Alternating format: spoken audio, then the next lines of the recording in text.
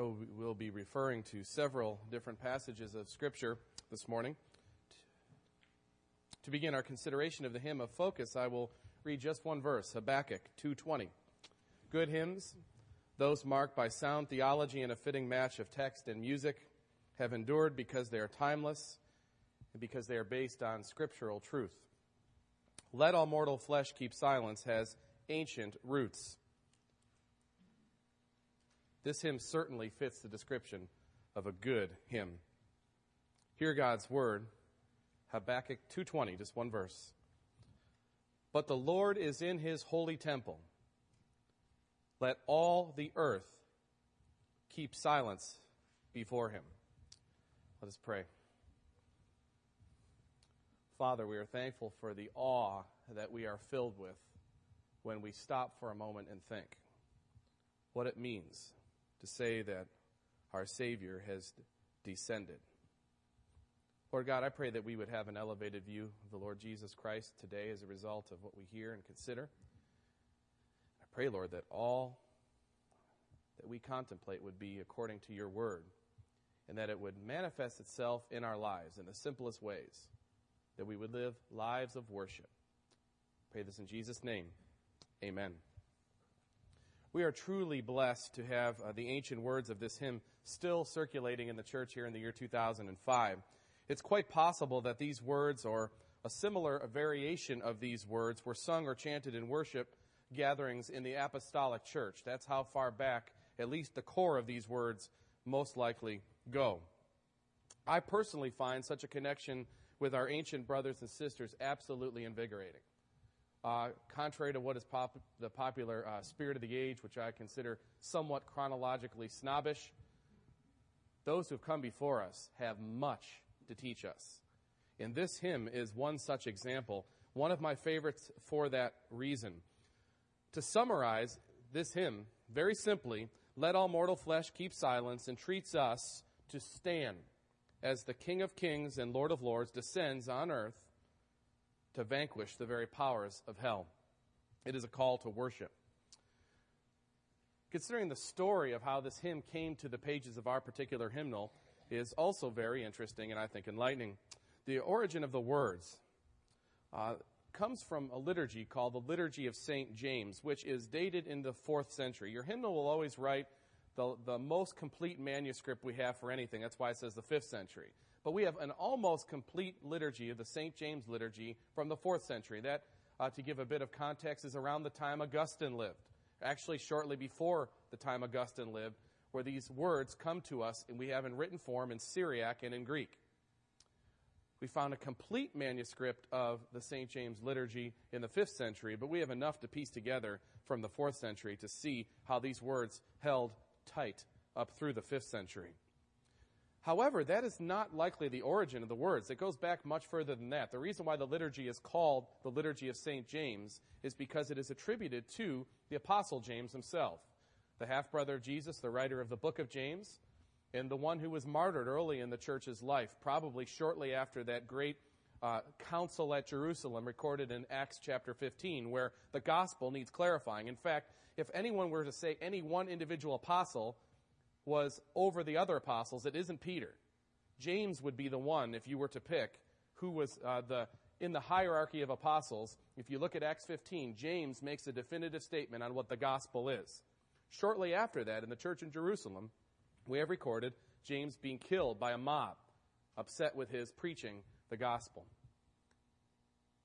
This liturgy that this hymn comes from is attributed to the time of James. Now, likely what happens is over time, the liturgy gets added to, and it gets longer and longer. The Liturgy of St. James would take us 2.5 hours to go through. So if you think our bulletin takes a while, it would take 2.5 hours to go through the liturgy. And just for clarification, liturgy really simply is order of worship. In the ancient church, as they would discover new ways in which to aid the worshiper in biblical worship, those things would be added. I'm talking over long periods of time. It wasn't like they just decided, let's try it this week. Over a long time in contemplation, the liturgies of the ancient church were built. And it leaves for us a beautiful record of the worship life and depth of faith of our forefathers.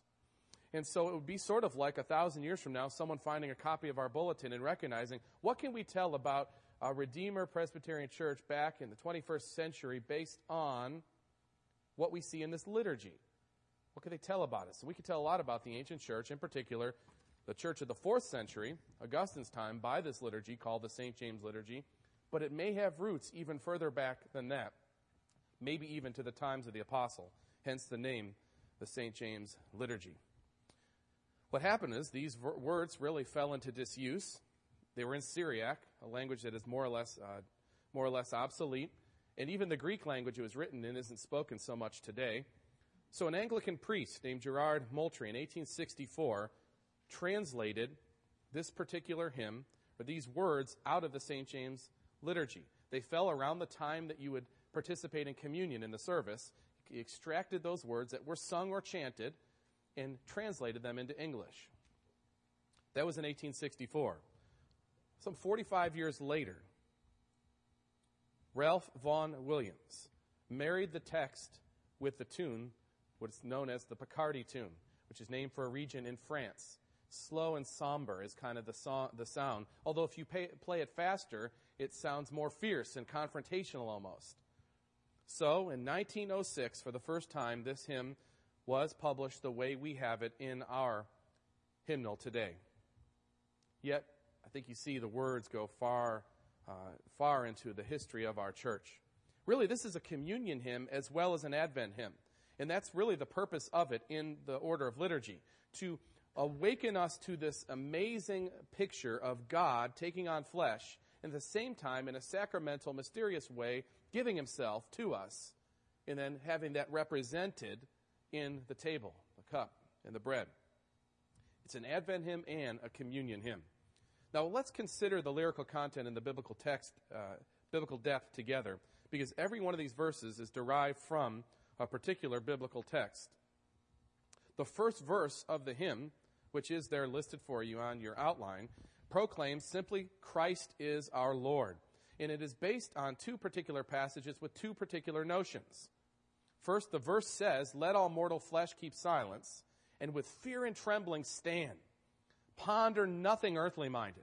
For with blessing in his hand, Christ our God to earth descendeth, our full homage to demand.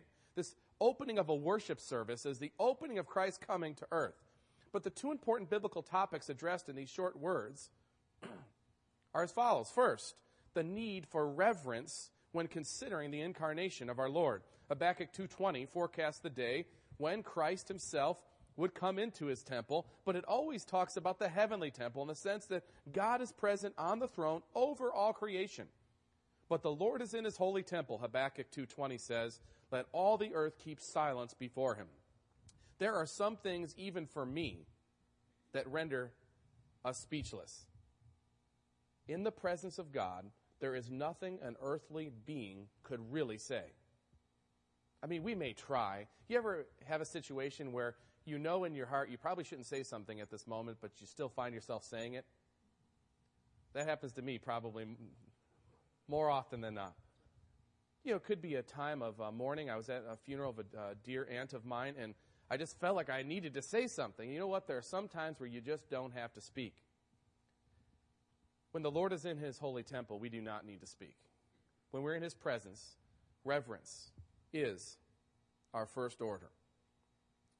But look again at something that is displayed in that first verse. For with blessing in his hand, Christ our God to earth descendeth, our full homage demand. I will address this further later as we apply these truths, but consider why Jesus came. It was not to beg anyone for anything. Christ's coming was to confirm his lordship over creation, not to beg people to accept him. He was just starting the earthly time-space process of exacting his lordship, which was true, but now he was going to manifest it in time and space. The angel's reaction to Christ's coming is, again, not one of, oh, good, he's going to save people. It's rather, look at the plan of redemption forecasted for years and years and years, and from eternity past, now coming into play. With blessing in his hand, he comes full homage to demand. I want you to think about those two things. He comes to demand homage. But this is not some ogre or some terrible dictator. This is the King of Kings, the Lord of Lords, who also is our elder brother. And as he comes and as we give him his proper homage, there's blessing in his hand. He's not coming to force people in the sense that it'll be against their will. Those people who come to him, their will is totally changed by his Spirit, and they come willingly to him. And those who don't will be forced to bow, but it's in a totally different sense, as defeated, captive enemies, but still to give honor and glory to him. But blessing comes with homage given. A wonderful picture. And Psalm 110 says, the Lord says to my Lord, sit at my right hand. So God the Father says, God the Son, sit at my right hand until I make your enemies your footstool.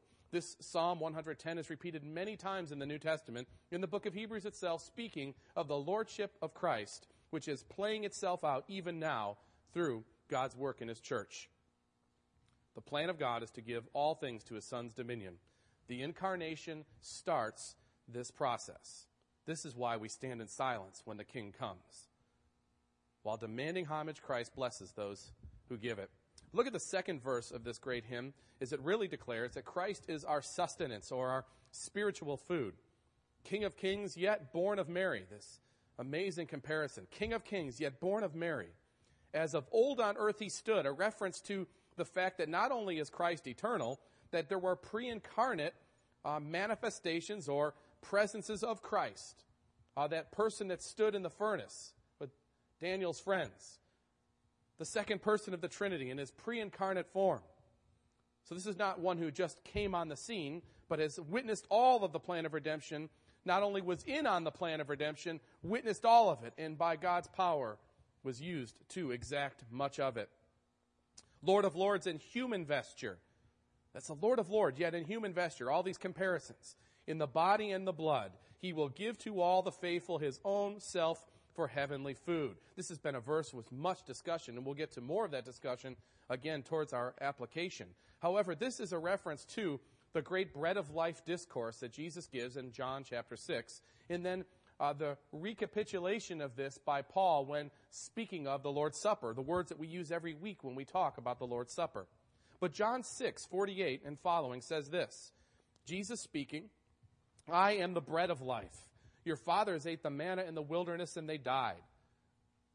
This is the bread that comes down from heaven, so that one may eat of it and not die.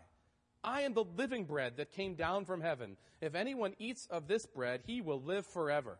And the bread that I will give for the life of the world is my flesh. The Jews then disputed amongst themselves, saying, how can this man give us his flesh to eat?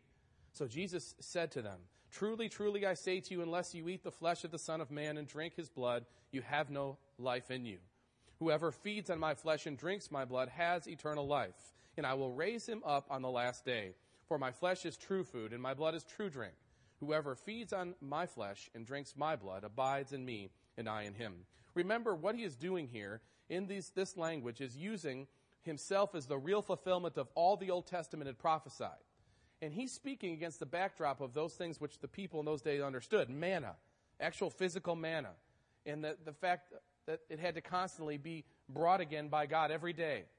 And he's just comparing himself to the temporal nature of those things that forecasted or foreshadowed him. And now he's speaking of himself as the true fulfillment of all of it.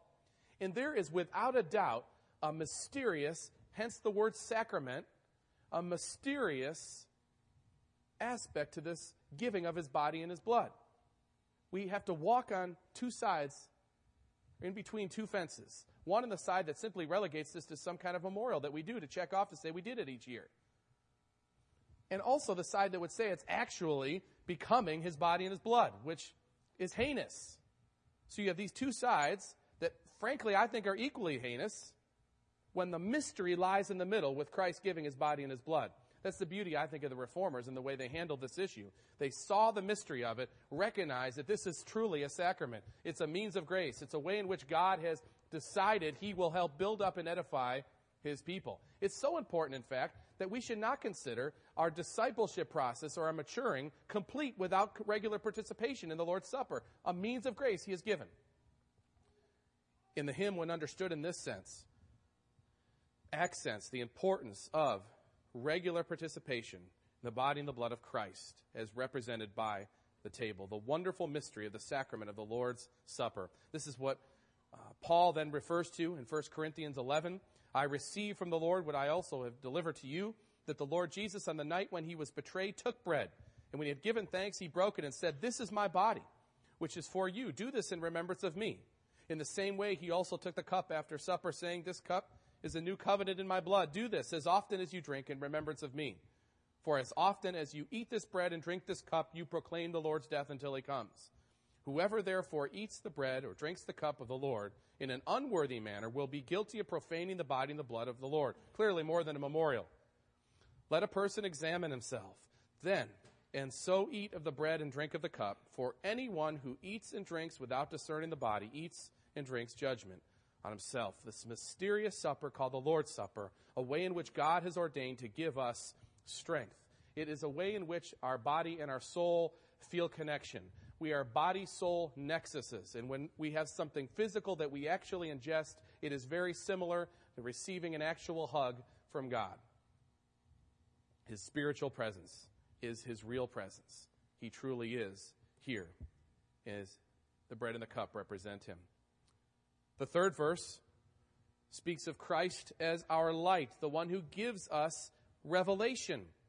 Look at the verse. "Rank on rank, the host of heaven spreads its vanguard on the way." So another beautiful picture, the beginning, the worship service has begun, and now all the angels line the corridor as the king makes his way through.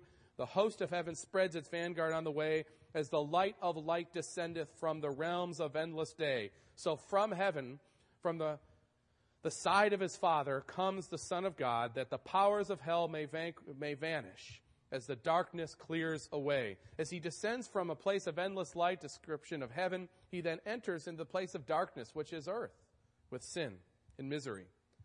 But as he comes to vanish the darkness, and the darkness clears away. This refers to John, the Apostle John's description of Jesus' coming in John 1. "The light shines in the darkness, and the darkness has not overcome it. There was a man sent from God whose name is John. He came as a witness, to bear witness about the light, that all might believe through him," that is the light. "He was not the light, but came to bear witness about the light. The true light, which enlightens everyone, was coming into the world." Christ, being God, is the very revelation of God. If you've seen him, you've seen his Father. He sheds light on the dark world. We can interpret what we see, our world and our place in it, through what Christ reveals to us. And remember, what Christ does is he brings into clarity all the Old Testament revelation. So when we're talking about Jesus being the light, he's confirming the light that has come before. All the Old Testament prophecy that sheds light on our world and our place in it, and then Christ and his fulfillment of all those different aspects of the Old Testament. He comes and he is the light, and now we have the full roadmap, as it were, to see our way around. The description here is a great ceremony where the angels part and the king descends from his throne on earth to earth. Christ our light. The fourth verse, the last verse of this great hymn, closes with a grand picture, the same way it begins. Starts with that verse 1 with that humility of Christ coming as a person, but then it ends with Christ our God. And there are many references that speak of, or at least three main references that we can think of, that speak of the content of this verse, the hymn writer or the original liturgy writers were thinking about. Look at the verse. "At his feet, the six-winged seraph, cherubim, with sleepless eye, veil their faces to the presence, as with ceaseless voice their cry, Alleluia, Alleluia, Alleluia, Lord Most High." And of course, the first reference to such a vision is in Isaiah chapter 6. "In the year the king Uzziah died, I saw the Lord sitting on the throne, high and lifted up. And the train of his robe filled the temple. Above him stood the seraphim. Each had 6 wings. With 2 he covered his face. With 2 he covered his feet. And with 2 he flew. And one called to another and said, Holy, holy, holy is the Lord of hosts. The whole earth is full of his glory." And normally we think of God the Father in this context. Yet Revelation 4 speaks similarly of God the Son. "And the 4 living creatures, each of them with 6 wings, are full of eyes all around and within. And day and night they never cease to say, Holy, holy, holy is the Lord God Almighty, who was and is to come." And then Revelation 19. "After this I heard what seemed to be a loud voice of a great multitude in heaven crying out, Hallelujah, salvation and glory, the power belong to our God. for his judgments are true and just. For he has judged the great prostitute who corrupted the earth with her immorality, and has avenged on her the blood of his servants. Once more they cried, Hallelujah! The smoke from her goes up forever and ever. And the 24 elders and the 4 living creatures fell down and worshiped God, who was seated on the throne, saying, Amen, Alleluia. And from the throne came the voice saying, Praise our God, all you his servants, you who fear him, small and great. Then I heard what seemed to be a voice of a great multitude, like the roar of many waters, and like the sound of mighty peals of thunder, crying out, Hallelujah, for the Lord our God, the Almighty, reigns. In the end, what is it all about? What is the incarnation all about? What is Advent all about? What is Christmas all about? Well, it's not about gifts in the end. It's not about food. It's not about parties. It's not about trees. It's not about Santa. It's not about ringing bells. It's not about a white Christmas. It's not about chestnuts roasting. It's not about sleigh rides, vacation bonuses, or emotional highs. It's not even about personal salvation. It's about God's glory. That's the real message of Christ's coming. And we ought to join with the angels. Hallelujah, hallelujah. The Lord God Almighty.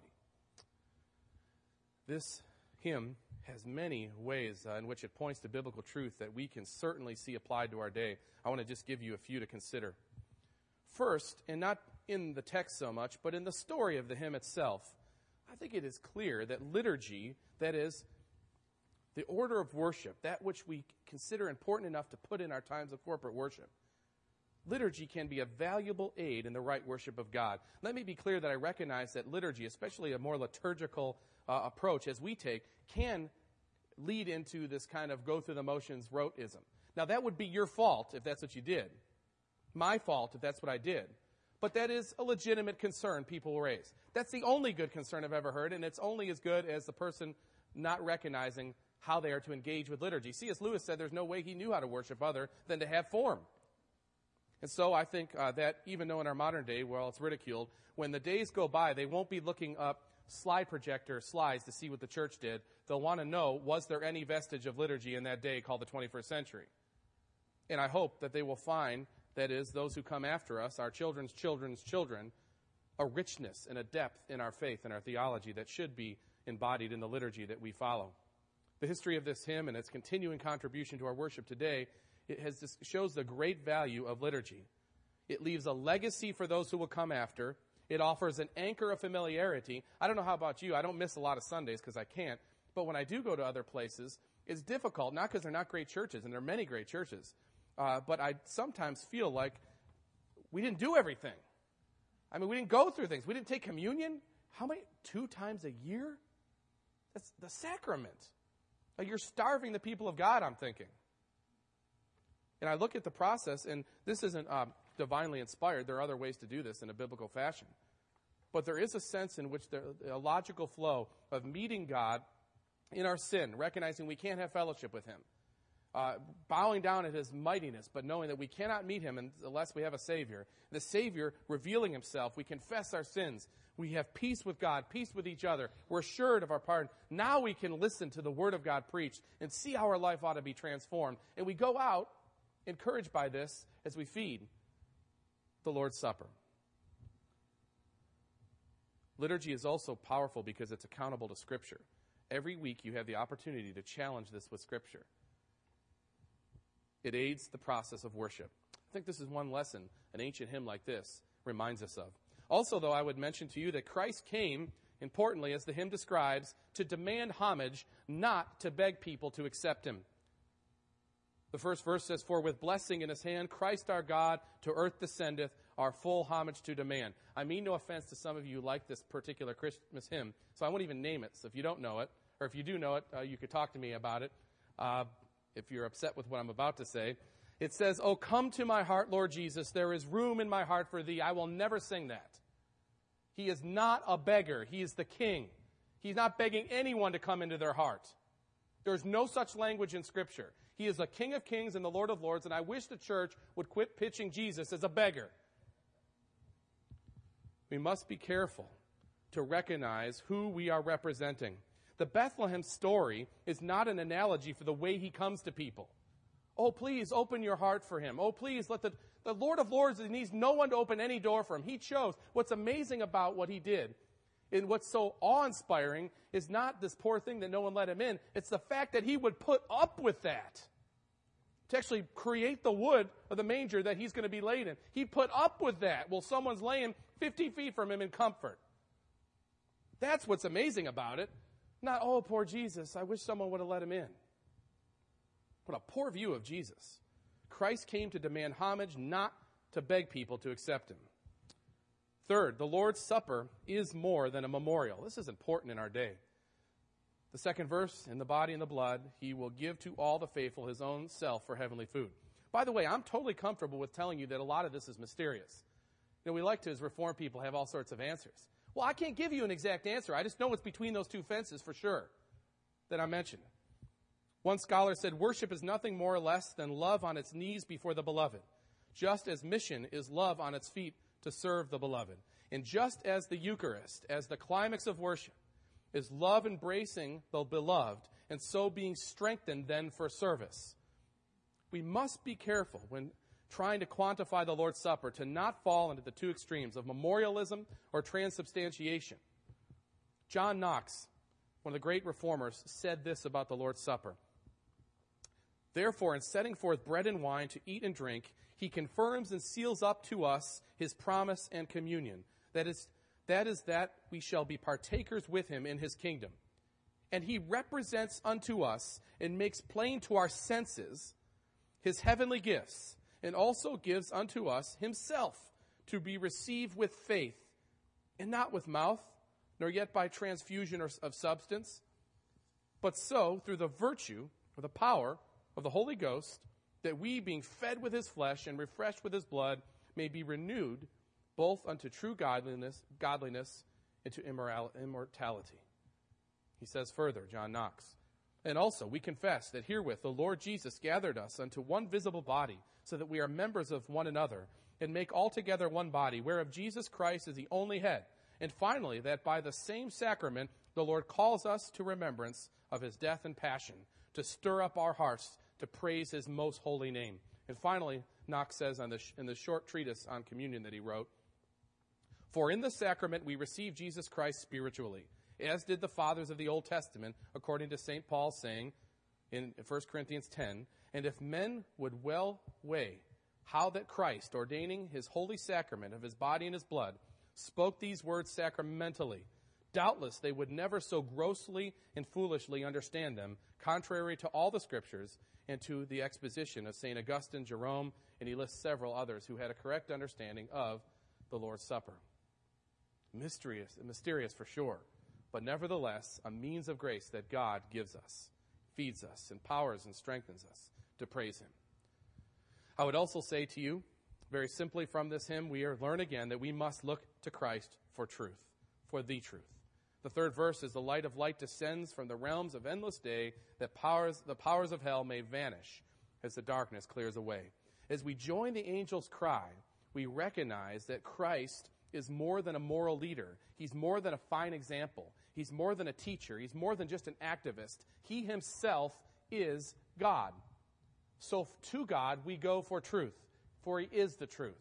And as he comes and we see everything in the world through the light of his revelation, then we have correct understanding. Then we can see what it is his will is for us, as his people, as his church. He is the truth. And so we look to him as our authority. Finally, the hymn reminds us wonderfully and beautifully and very simply, worship Christ. Worship him. He is God. Verse 4 says it so well, as with ceaseless voice they cry, Alleluia, alleluia, alleluia. Lord Most High. He is God. He deserves and demands our worship. Again, to summarize this wonderful hymn, let all mortal flesh keep silence, entreats us to stand as the King of Kings and the Lord of Lords descends to earth to vanquish the very powers of hell. Let us pray together. Lord, we are so thankful for your work through the ages in your church. First, in exacting your plan and giving us revelation of that in the scriptures, but also the way you have worked in our forefathers and in these 2,000 years since the time of Christ's incarnation, to leave us such a legacy that is open to scrutiny, is open to biblical study, is open to criticism, but is also open to acceptance and practice. We thank you for this. Lord, I pray that we would be a people that would leave such a legacy for those who come after us. And in all the ways that we can apply these biblical concepts and themes to our lives, pray that it would be so that you would receive more glory. Pray this in Jesus' name. Amen.